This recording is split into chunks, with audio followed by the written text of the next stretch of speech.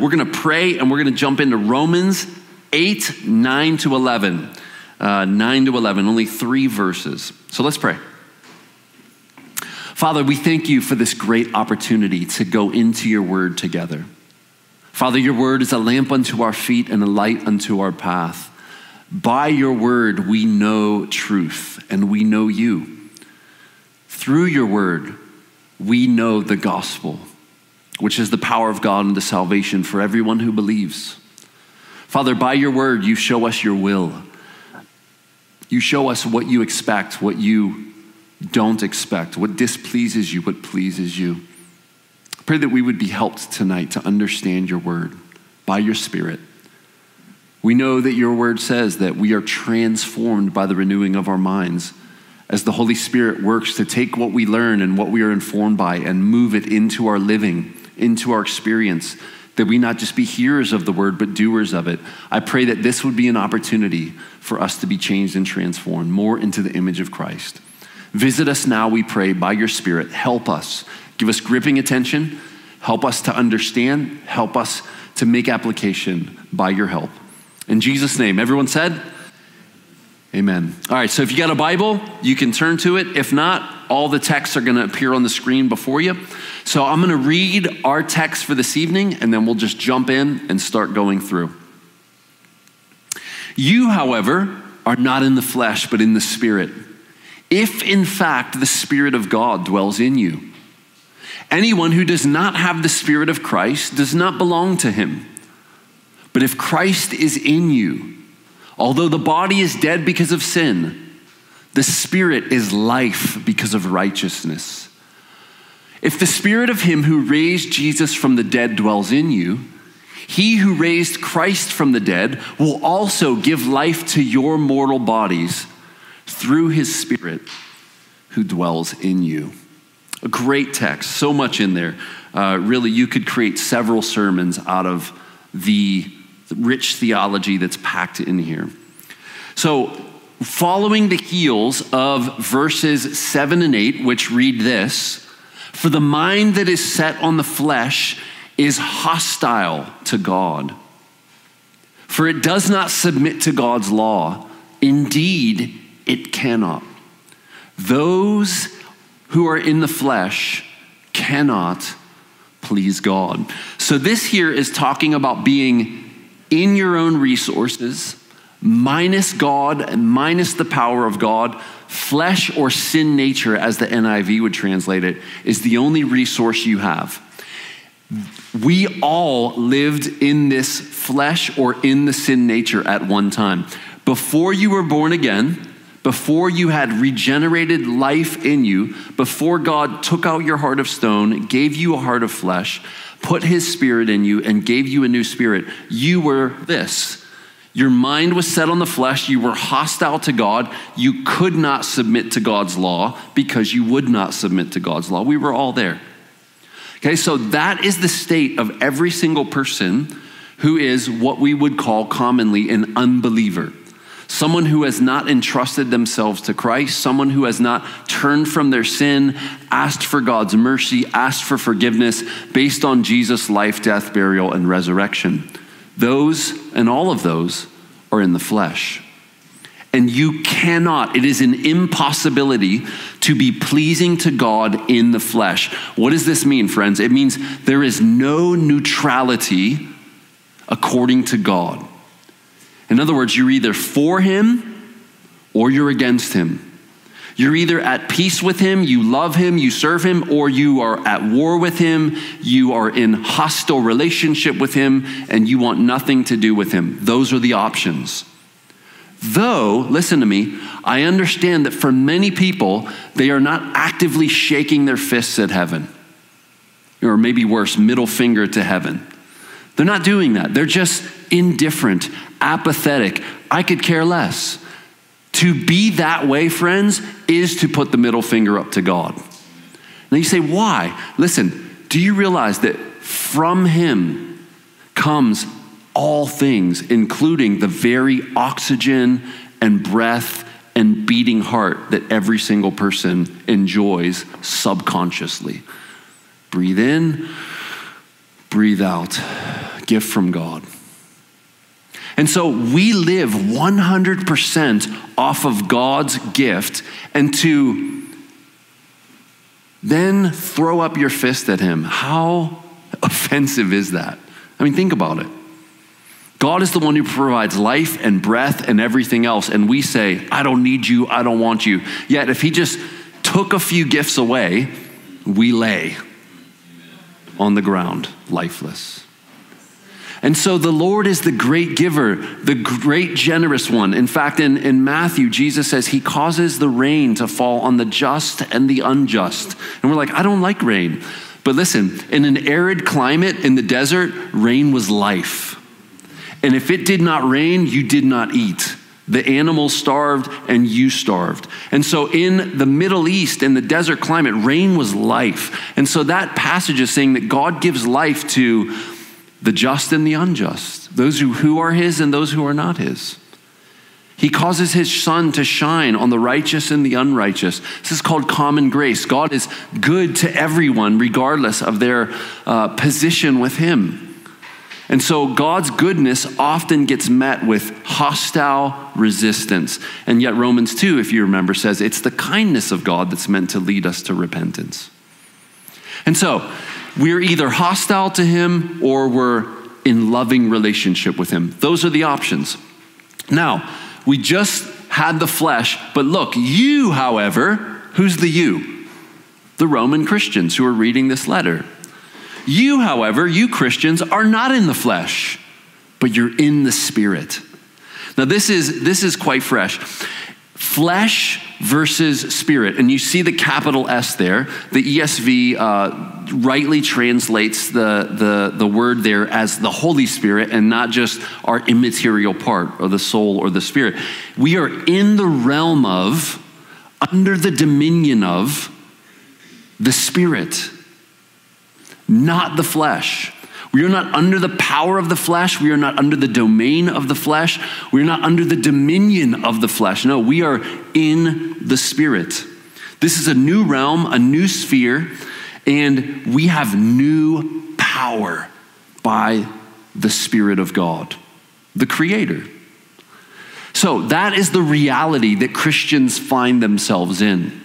At the end of the message, we'll make practical application. I know oftentimes for Christians, we don't feel this surge of power, this surge of energy, this, what we would think maybe would be the Holy Spirit living in us. Yet, I'll argue at the end, the Holy Spirit works in very non-spectacular ways. Sometimes he works in spectacular ways, but often he works in very normal, everyday, slow ways. To be in the Spirit is to belong to Christ, friends. This is the deal. If you're in the Spirit, you are Jesus. You are his possession. You are bought with a price. You are the bride of Christ, in fact. And there's a bride price, and it was his own blood.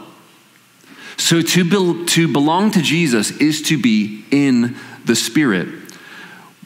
When does this occur? That's the question I want to ask real quick. So let's ask a theological question. When is the transfer from the realm or domain of the flesh into the realm or domain of the Spirit? You think for just a second. When does this happen? The Bible is not silent on this question. It's very clear. Is it after we trust in Christ for salvation? Is it after we're born again?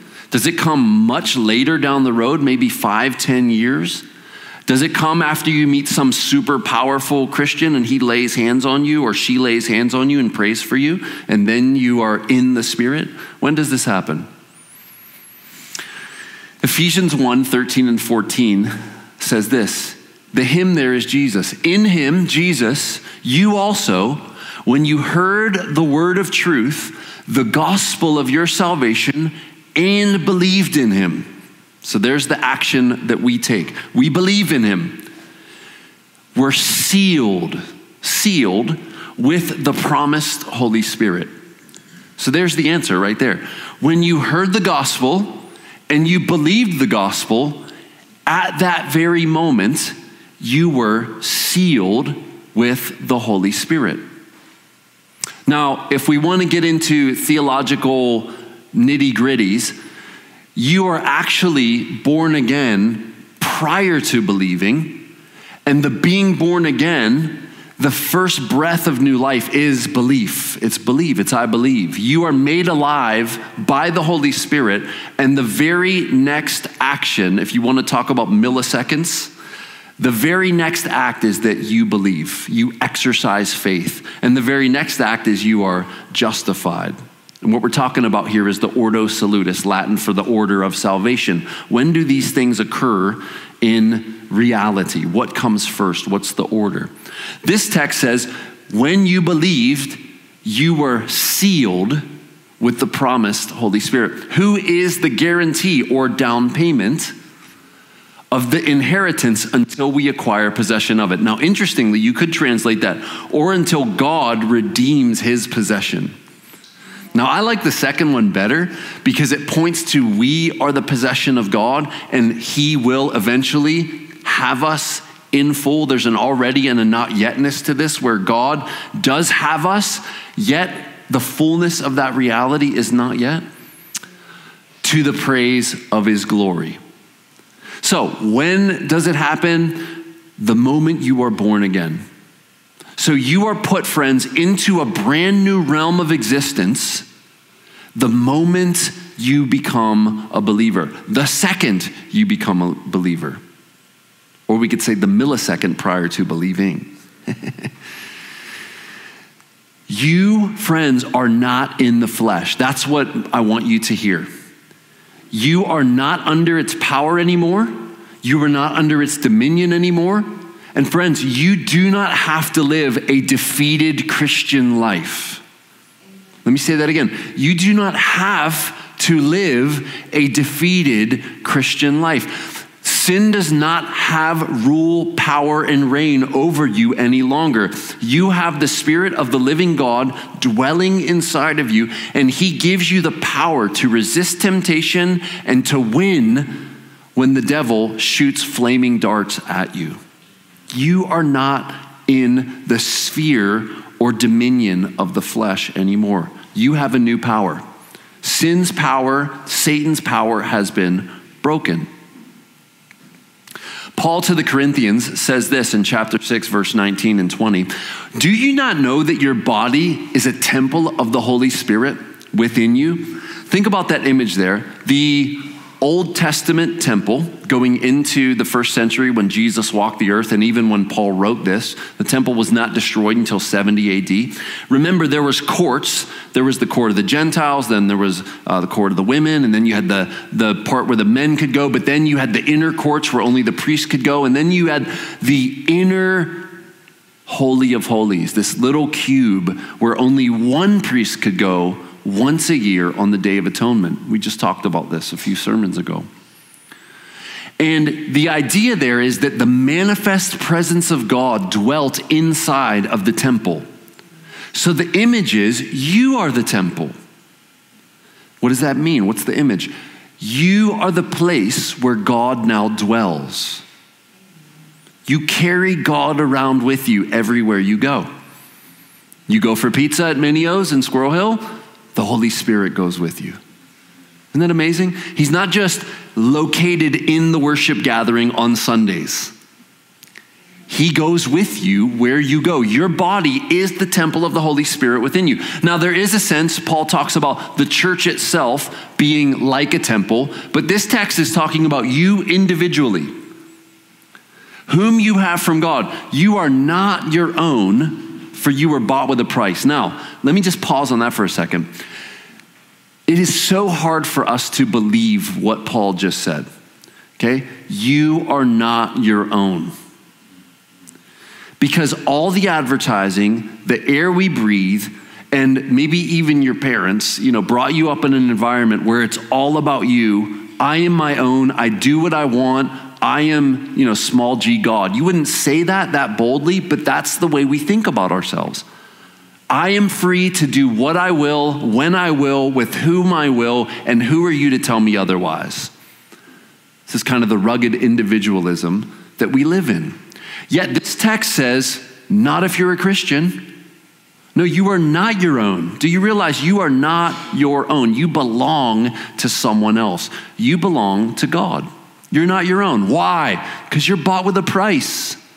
You're owned by somebody. They paid for you. Who? Jesus, with his very blood. Bought with a price. So, this is what should result. Glorify God with your body. Your body's the temple. The Spirit of God lives in there. You're not your own. So what should we do? We should live in a way that glorifies God with our body. So now I can make all kind of application. No more cheesecake, no more sugar in your coffee, no more sweeteners.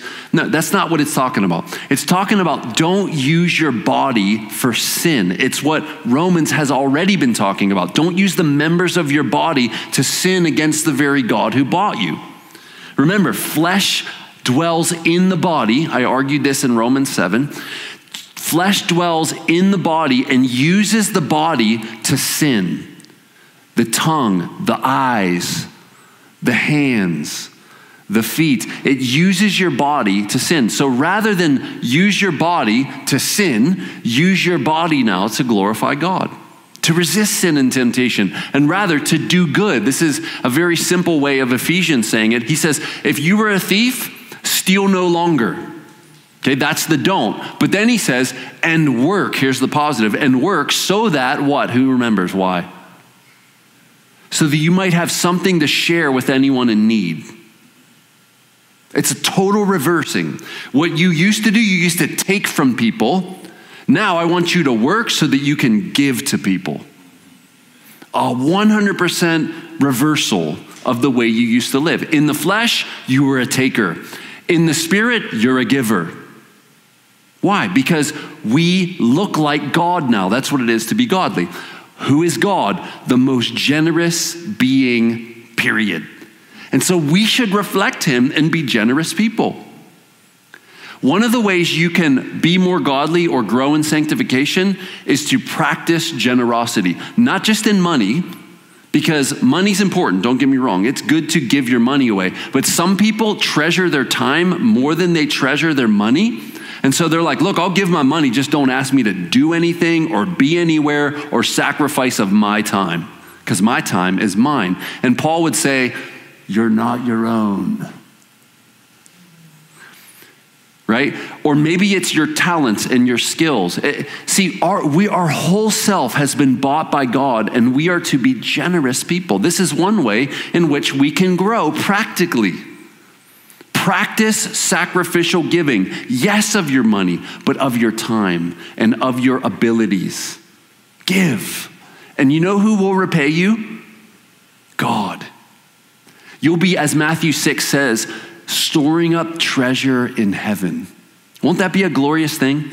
To get to heaven one day and to see the treasure you've amassed because you went from the realm of the flesh to the realm of the spirit. You used to be a taker, but then you were a giver, and God rewards all the giving. Even a cup of cold water given in my name will not lose its reward. This is the beauty of being in the spirit. So you are not in the flesh, but in the spirit. If in fact, the Spirit of God dwells in you. Now, I don't think this is doing what Paul does in other places, saying, examine yourself to see if you're in the faith. I don't think this is Peter saying, make your calling and election sure. I think it's a rhetorical question. It's a device. It's a literary device to get you to say, yes, that the Spirit of God does dwell in me. If in fact the Spirit of God dwells in you, you say, well, yes. And then he just makes a plain statement. Anyone who does not have the Spirit of Christ does not belong to him. So there is no such thing as a Christian that is genuinely born again that is not in this realm of the Spirit. It's a contradiction in terms, or a contradiction of reality. If you belong to Jesus, you are in the Spirit. Now, verse 10, but if Christ is in you, although the body is dead because of sin, the Spirit is life because of righteousness. Now, this text is a little bit complicated, okay? I don't often quote theologians, but I'm going to quote a little bit of Tom Schreiner here. He says this: believers die because of their sin. This is Romans 6:23, right? The wages of sin is death, but the gift of God is eternal life through Jesus Christ our Lord.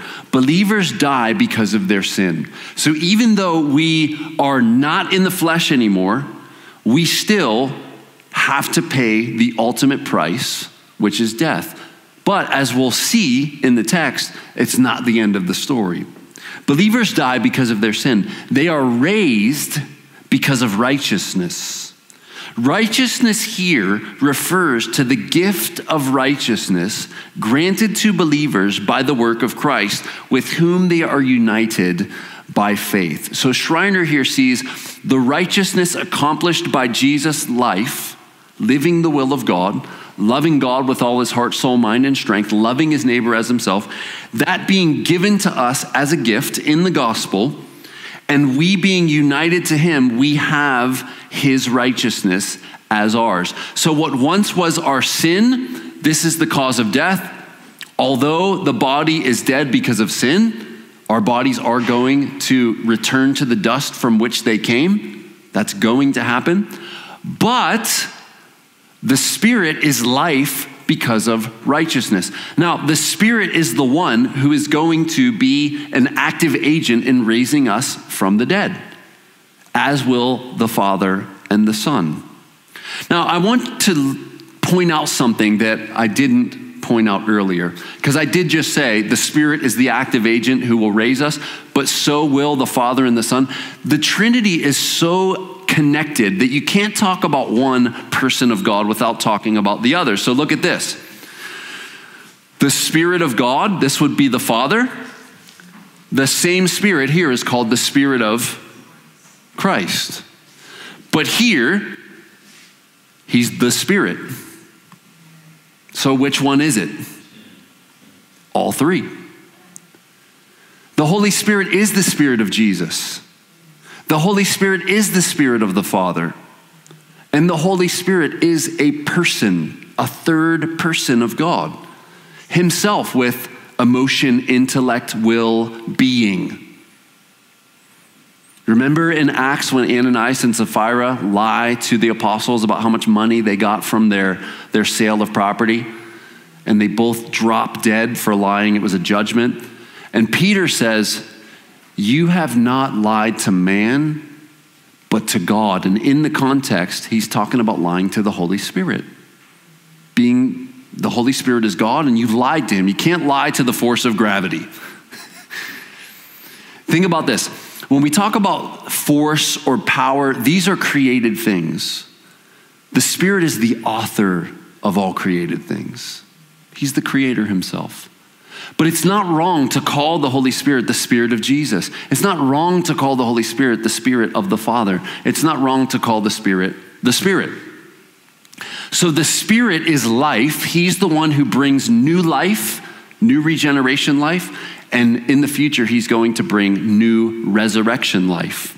Why? Because of righteousness. Because we have the righteousness of Christ granted to us. This is why. Sin, death. Righteousness, life. The good news is we have the righteousness that we need for life. Yet it's not ours, it's gifted to us. Isn't that good news? That the righteousness required to enter into life and life eternal is ours by way of Jesus' accomplishment. This given to us by the Holy Spirit. Now let's move to verse 11. If the Spirit of him who raised Jesus from the dead, the Spirit of him who raised Jesus from the dead, that's the Father. Okay, he's referring to the Spirit being the Spirit of the Father, dwells in you, he who raised Christ from the dead will also give life to your mortal bodies through his Spirit who dwells in you. Now, I wanted to go all in on the resurrection, I'll be honest here, but that does come in just a few verses later in Romans 8. So we will do that, but I just want to give you a preview now. Did you know that the Old Testament had very rich theological understanding of the resurrection, though in the New Testament, it's far more clear. But did you know that resurrection was not hidden in the Old Testament? Here's one text, Daniel 12:2, speaking of future resurrection. Daniel prophesies, many of those who sleep in the dust of the earth shall awake. Some to everlasting life, and some to shame and everlasting contempt. Now, Jesus talks about this dual resurrection here. We don't like to think about the resurrection of the damned, but that's a reality too. Jesus talks about it here in John 5:26-29. He says, as the Father has life in himself, the author of life, so he has granted the Son also to have life in himself. The Father has given Jesus the gift to author life, especially while he was on earth, and has given him authority to execute judgment because he is the Son of Man. That's a reference to Daniel chapter 7, where the Son of Man inherits a kingdom and a dominion that will never end. Do not marvel at this, for an hour is coming when all who are in the tombs will hear his voice, the voice of Jesus, and come out. That's pretty remarkable. Think about the 7.8, almost 8 billion people on the planet right now. Within 80 to 100 years, all 7 to 8 billion are going to be gone. And a new 7 to 8 billion will emerge. Now that has been going on for generation after generation after generation after generation. Jesus is here claiming one day, those multiplied billions of people are going to hear his voice and come out of the dust. Can you imagine that? I don't know if you guys are Lord of the Rings fans, but I think about, Brett could do this so much better. I'm sorry, Brett, I'm going to botch this. He's going to hate me later. But there's the white wizard, and he's calling up demon armies from the dirt, and they just kind of pull themselves out of the ground, and they're like just ready for war, but they're dark and they're ugly, and they put the white hand on their head. How'd I do, Brett? Pretty good? Yes, thumbs up. All right, good. Think about that, like people climbing up out of the dust or rising up out of the ocean. How many people the ocean has taken? Countless people. And here Jesus is literally claiming, listen, don't marvel at this. Here we are marveling. For an hour is coming. We're going to get this done in 1 hour. When all who are in the tombs will hear his voice and come out. Those who have done good to the resurrection of life. And those who have done evil to the resurrection of judgment. Now, we often don't like to think about the resurrection of judgment, but do you realize that even unbelievers will have new bodies for eternal damnation? Have you ever thought about that? No, you haven't thought about that, because who wants to think about that? We don't want to meditate on that. Don't even talk about that. However, this is a reality that the Bible is not silent on. Now, we have no idea the extent to which the resurrection of the damned, what that's going to look like. C.S. Lewis took a stab at it with The Great Divorce. He has a picture of the gray town where it's raining and everyone's mad and angry and there's constant conflict and constant separation from people and everyone's miserable. Perhaps that's a picture. I do think the flames that Jesus speaks about, I do think those are metaphoric for judgment and for punishment. But honestly, we don't know what hell is going to be like. But you will need a resurrection body to go there. Which is pretty frightening, isn't it? So there's a resurrection to life. And he says for those who do good or have done good. Now, how do we fit that in with the gospel? Because I thought we're not saved by good works. We're saved by faith alone. Isn't that true? So what is it? Is it the good things we do, or is it faith in Christ that saves us. Well, what Jesus is speaking of here is not entrance into life or being born again. He's speaking of result. What results from being born again? It's the same thing that Paul is speaking of here when he says, listen, we're no longer in the domain of the flesh. We are in the domain or power of the Spirit. What does the Spirit lead us to do? Good.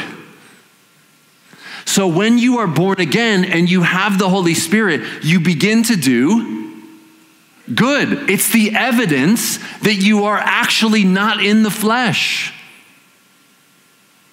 And so one day there will be I think, let's bring out the evidence on Judgment Day. But it won't be because your good works have outweighed your bad works. It will be living proof to all angels and men that you actually were not in the flesh, but in the Spirit. And your life changed and was radically transformed. And you began, yes, slowly and progressively, but you began to do good and do less evil. As we've said many times, when we're born again, it's not that we become sinless, but we do begin to sin less. But that's in the negative. Not just sin less, we begin to do good. We pray for people. We care for one another. We bless one another. We serve one another. We forgive when wronged. We reconcile when there's conflict and there's division. We do good to all, especially those of the household of faith. You see, and this is the evidence that I think will be brought to court on your judgment day. Look, they really were born again. Look, there's this massive list. Scrolling through the iPad, Judgment Day. Look at all this. And all for reward. Isn't that beautiful? So, the goodness here proves you're being in the Spirit and not in the flesh. It doesn't get you entrance in. Does that make sense? Raise your hand if that makes sense. Because if not, we need to clarify more. All right, good, excellent, perfect. So there's coming a great resurrection, both of the just and the unjust. And the just are only just because they have the justness of Christ. Again, John 11, 23 to 27. I love this text. This is Mary, Martha, and Lazarus, the friends of Jesus. Lazarus has died. Jesus has let him be in the grave for 3 to 4 days, and now he's going to go and wake him up. And so he arrives on the scene. Everyone's upset. Martha is especially troubled. And he says to her, your brother will rise again. Now, think about this. In terms of resurrection, this is pre-Jesus resurrection, pre-epistles. And so the rich theology that we have in 1 Corinthians 15, that massive resurrection chapter, has not been written yet. Jesus has not been risen from the dead. All they're going off of here is Old Testament texts. Like Ezekiel, the dry bones, Son of Man, prophesy to these bones, live. And the muscles and the joints come on and a great army is standing and the breath of God breathes and they become alive. Resurrection. All they're going off of in this text in redemptive history is Old Testament. So Jesus said to her, listen, Martha, your brother will rise again. Martha said to him, listen, this is pretty profound. You didn't know Martha was a theologian. I know that he will rise in the resurrection on the last day. How does she know about that? Because Jews in the first century and prior to her had a rich theology of resurrection. I know he'll rise one day when you call and everyone will come out of the tombs. Remember, that was John 6. This is John 11. Jesus said to her, I love this, I am the resurrection. I am the resurrection and the life. Whoever believes in me, though he dies, yet shall he live. And everyone who lives and believes in me shall never die. Do you believe this? And look at her response. Yes, Lord. I believe that you are the Messiah. I believe that you are the Christ. and more than the Christ, the Son of God who is coming into the world, the one who was prophesied all through the Old Testament, who would come into the world and save us. You are the Messiah. Now Jesus, listen, this quote from Jesus here in verse 25, I am the resurrection and the life, is exactly what he was saying prior to in John 6. There's coming a day when all the dead will hear his voice and rise. It's more than that. It's not less than that. Jesus is the power by which all the dead will rise. Now, I thought you said earlier, it's the Holy Spirit who is going to be the agent of resurrection. Listen, we don't pull the Trinity apart. There is a sense in which the Father, Son, and Holy Spirit will cause the great resurrection. And so Jesus is going to call, and all those dead will come alive. And he is the resurrection. Now, for us who are in the Spirit, our hope of resurrection is Jesus himself. This is baptism, right? We are united with him in his death, burial, out of the water, newness of life, resurrection. Romans 6 says we are living a kind of resurrection life now. Did you know that?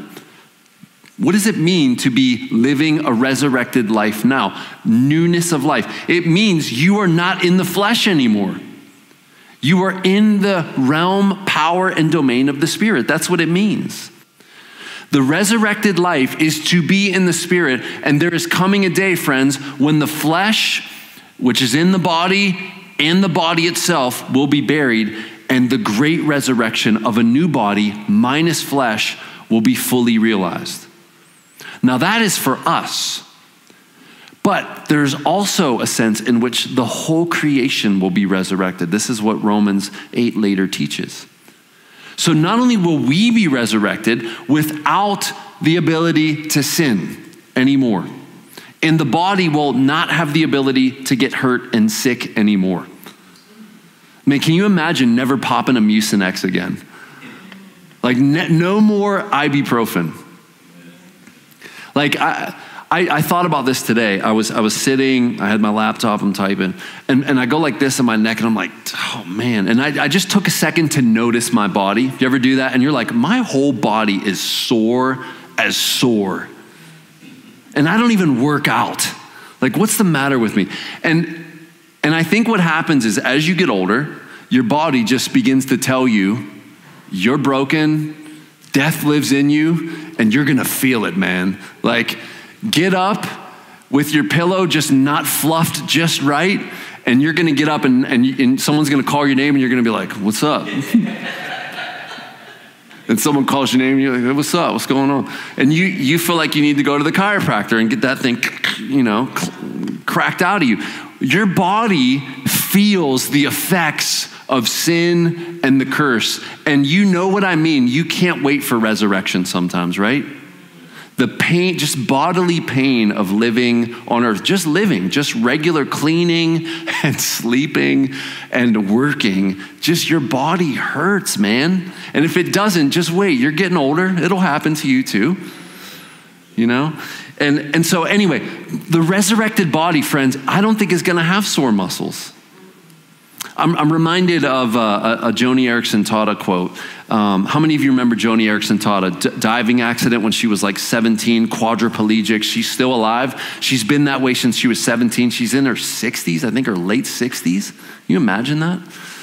And she spoke in one of her books of this dream she had. She said, I had this dream and I was swimming. She was a swimmer. And she said, I had full use of my body. And she said this was the most profound thing to me. She said, as I swam, I didn't get tired, but got stronger with every stroke. And I just thought, man, that would be awesome. So imagine like really running hard or riding a bike hard or swimming hard, and you don't wear out as you go, but you get stronger and faster as you go. Could you imagine that? Like we might attempt to do a Great Lake if we had that. So let's imagine you're like, I'm gonna do Erie this weekend. Like the whole thing? Absolutely. That could be your future, friends. Maybe the Amazon, because the piranhas will be nice at that point. They're not going to be trying to eat you up. They might aid you. You might come under you and, kind of help you along. But I'm serious, like put imagination to resurrected life, because we're headed there. So imagine being able to run and grow stronger, swim and swim faster. And you guys rollerblade? Is that a thing of the 80s? Do we still rollerblade? My kids are the only ones. And they were born in the 2011s. You guys are all haters, man. All of you. Good Christmas gift, Amazon Prime, rollerblades, I'm telling you. Or ice skating. Does anyone ice skate? Am I the only one in here? All right, a few ice skaters. All right. So imagine being able to skate and not be like this. You're just gliding, do a lap around like this, looking at all the kids, just exhausted, sweat pouring off you. Just being able to go faster and faster and faster. Okay, I'm just trying to put imagination to resurrected life, because we often think of it just in the abstract. But it's not going to be abstract. It's going to be real. Real. Yes, Lord, I believe that you are the Christ, the Son of God, who is coming into the world. If the Spirit of him who raised Jesus from the dead dwells in you, he who raised Jesus Christ from the dead will also give life to your mortal bodies. Paul talks about mortality being swallowed up by immortality. So you can imagine our frailness being sought after by non-frailness, mortality being sought after by immortality, and gulp, and we're alive. That's our future, friends. Tom Schreiner again. He says the physical body of believers, which includes the whole person, like body and soul or body and spirit. The physical body of believers indicates that Christians are still part of the old age.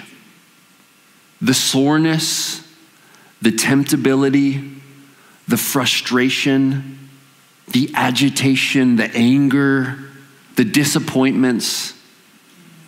Anyone ever hit their finger or their kind of web with a hammer? Yeah, it hurts, doesn't it? Anyone ever accidentally have a screw like let loose and the bit jam into your hand? Yeah, that hurts. My uncle does drywall. He has literally screwed screws into his hand and had to back them out with the reverse. Many times that happens if you're a drywaller, because you're just like, and you're stuck. And you're just like, all right, Band-Aid that up and keep going, man. Don't mess with construction workers, man. So the physical body of believers indicates that Christians are still part of the old age. Your sore neck, we're still living in this old age. Even though they possess the new age gift of the Spirit. Think about that. We're in this dualness. We have this old physical body and our souls still live in this old age. Yet we have this new age piece, the Holy Spirit, living inside of us. Full redemption will come on the day of resurrection, when all sin and weakness will be left behind. In addition, the presence of the Spirit demonstrates that believers will not be saddled with their weak and corruptible bodies forever. The Spirit is a life-giving Spirit. The Holy Spirit is a life-giving Spirit and will overcome sin and death through the resurrection of the body. Like, man, I am so looking forward to that. Like, I'm not longing for death. Like, I'm not morbid like that. However, I am longing for resurrection life. Anyone else? I can't wait. I can't wait. I really can't. All right, so let's finish with a few brief applications, and I mean brief. New life. All right, so listen, this is application time. Ready? New life is life in line with reality, the reality of the Spirit, and the ability to operate and rest in this new reality. All right, let me say that again. I know it's kind of abstract. Listen close. This new life in the Spirit is life in line with God's reality, and the ability to operate and rest in this new reality. All right, I'm going to talk about what that means in a second. A realigning of our thinking, feeling, and doing. Sanctification is what I'm talking about. Current resurrection life is the ability to be happy in God and hopeful for the future while serving others with joy. Let me say that one more time. Sanctification, current resurrection life, is the ability to be happy in God and hopeful for the future while serving others with joy. 5 quick, brief applications. You know that you're living in the Spirit when these things are happening. God allows or causes our plans to be frustrated so that we learn that we are not God, small g, or in control. And God strips us of the notion that we are in control. And you begin to be okay with that. Anyone thinking of James 4? What you should say is, if the Lord wills, we will live and do this or that. Otherwise, all such talk is boasting. Wait, you mean I don't get to plot my own course and plod my own destiny? Not if the Lord doesn't will. So friends, what does this mean? It means we have plans and God has plans, and often our plans are frustrated. Anyone with me? Resurrection life is you beginning to be able to be like, it's all good. His will be done, not mine. That doesn't mean you don't make plans and seek to execute them, but when they get frustrated, and they will, you don't freak out. You don't go on a binge. You don't lash out. You say, oh God, help me to rest and relax in your will. That's called resurrection life. I know you don't like that. You want me to tell you that your bank account will fill up and your investments will multiply and your health will increase. That's not legitimate resurrection life.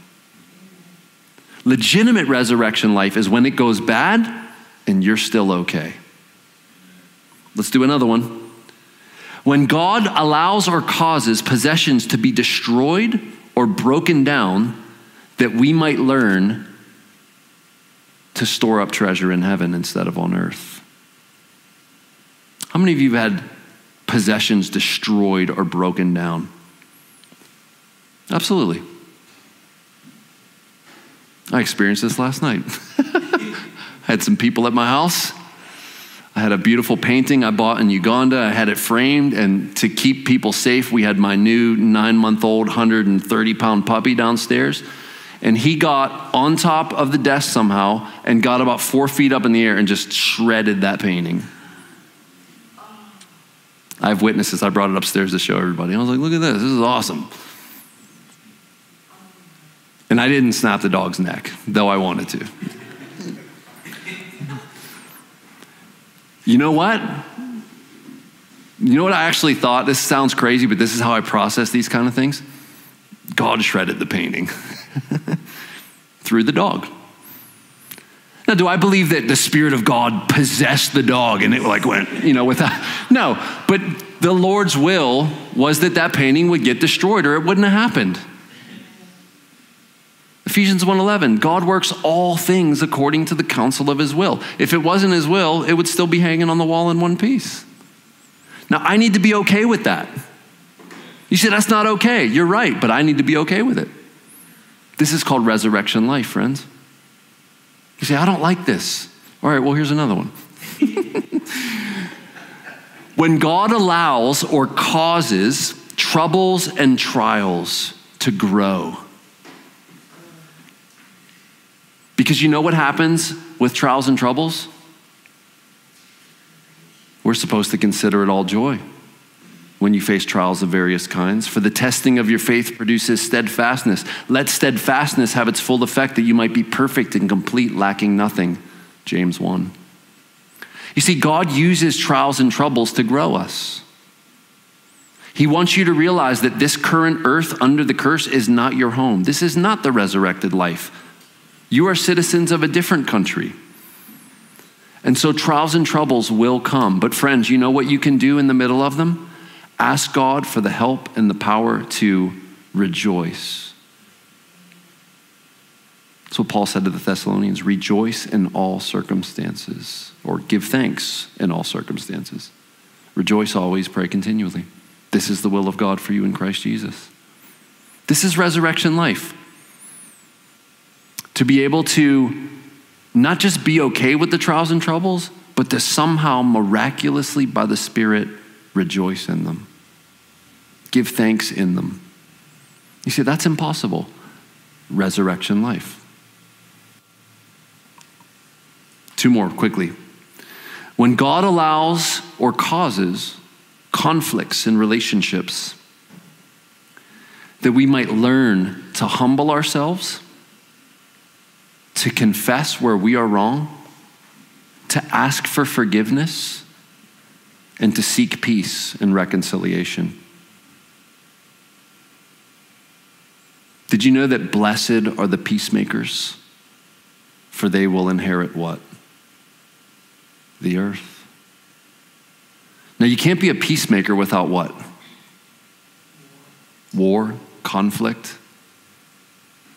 You see, God allows conflict to happen in your life with other people so that you can learn to resolve and be a reconciler. Because you know who God is? God is a reconciler. And he's given us the ministry of what? Reconciliation. Not just be reconciled to God, but also that we might continually be reconciled to each other. Friends, this is resurrection life. When there's conflict and trouble and trial, and we don't just say, all right, I'm done with you, stiff arm. Rather, we humble ourselves, we communicate, we confess where we're wrong, we ask for forgiveness, we forgive, and we're all good again. Friends, that's resurrection life. That is not happening in our culture, and often it's not happening in our relationships, but that is life in the Spirit. One more. When God allows or causes bodily fatigue so that we might not give hope to this body. God doesn't want us hoping in this life and in this body. That doesn't mean you don't take care of it. Eat your spinach, man. Like, take the vitamins. Eat the beets. I love beets. They're fantastic. Eat the elderberry juice, drink it. Do all that stuff, work out, run marathons, go to the gym, but don't put hope in this body because your hope will be dashed to pieces. That means that when your body does start to fail you, which it will, just get older. That's all you got to do. You don't have to despair, throw in the towel, crumble, be depressed. Why? Because you get a new body, friends. Your hope is not in this life and in this body. Now, that doesn't mean you shouldn't take care of it as much as you can and do as good to this body as you can. It's the only one you got this side of heaven, but you're going to get a new one. And so, again, resurrection life often looks like you being able to rest, have peace, and live in supernatural ways in which non-Christians can't and don't. You're okay with trials and tribulations. You're okay with your possessions being destroyed. You're okay with your body not working well. You're okay when conflicts come. You're okay when things don't go your way and your plans are frustrated. Why? Because you know that you are not your own. You're bought with a price. The Lord's will be done. And we are subject to him joyfully, prayerfully. Now, he who gave his life that we might live, friends, we then in return give this new life back to him. It's our response. It's a reasonable response. And so let us remember that resurrection life looks kind of normal, but if you look underneath the surface, it's very supernatural.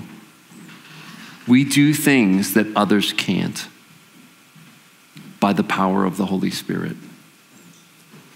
And so let's remember this new life that we have in us, this picture of resurrection life now, but not yet fulfilled.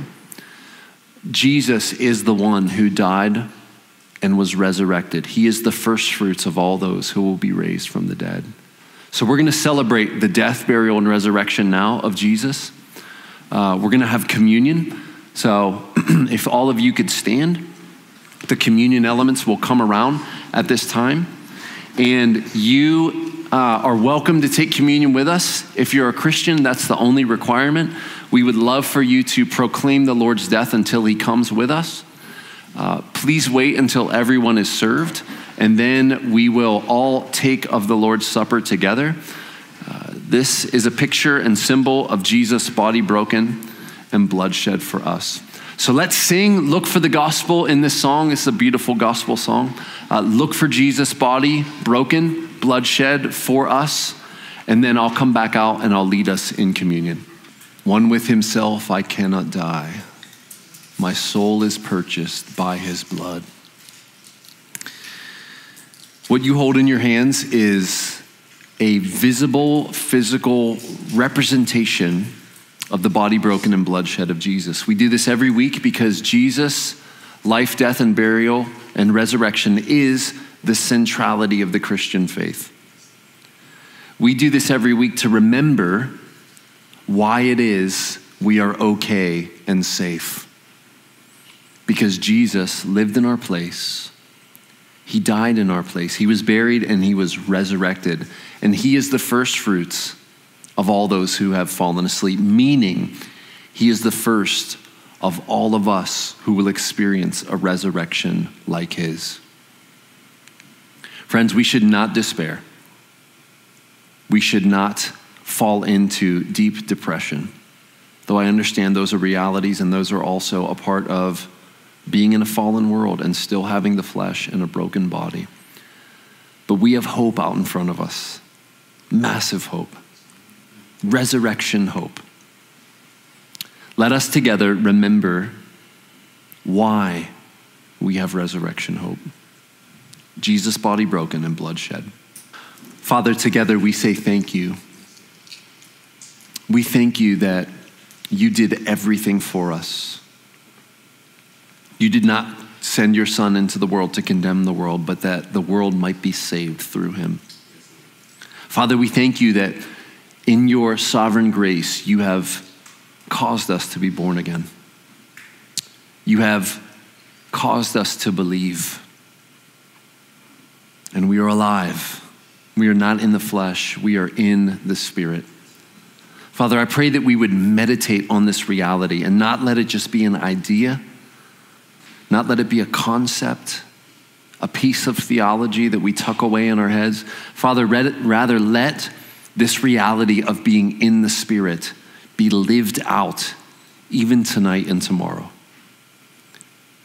May we bless others as we've been blessed. May we forgive as we've been forgiven. May we be generous as you've been so generous to us. May we forgive and reconcile as we have been forgiven and reconciled. Father, may we have hope. Hope does not disappoint. Father, I pray that you would help us to encourage one another all the more as we see the day approaching. Father, I pray that no one in this room or under the sound of this prayer would be left without encouragement. God, may we encourage each other by your help to press forward and to go deeper with you and to go deeper with each other. Father, we thank you for Jesus in our place, making all this possible. And it's in his name we pray. Everyone said? Amen. Love you guys. Have a great week.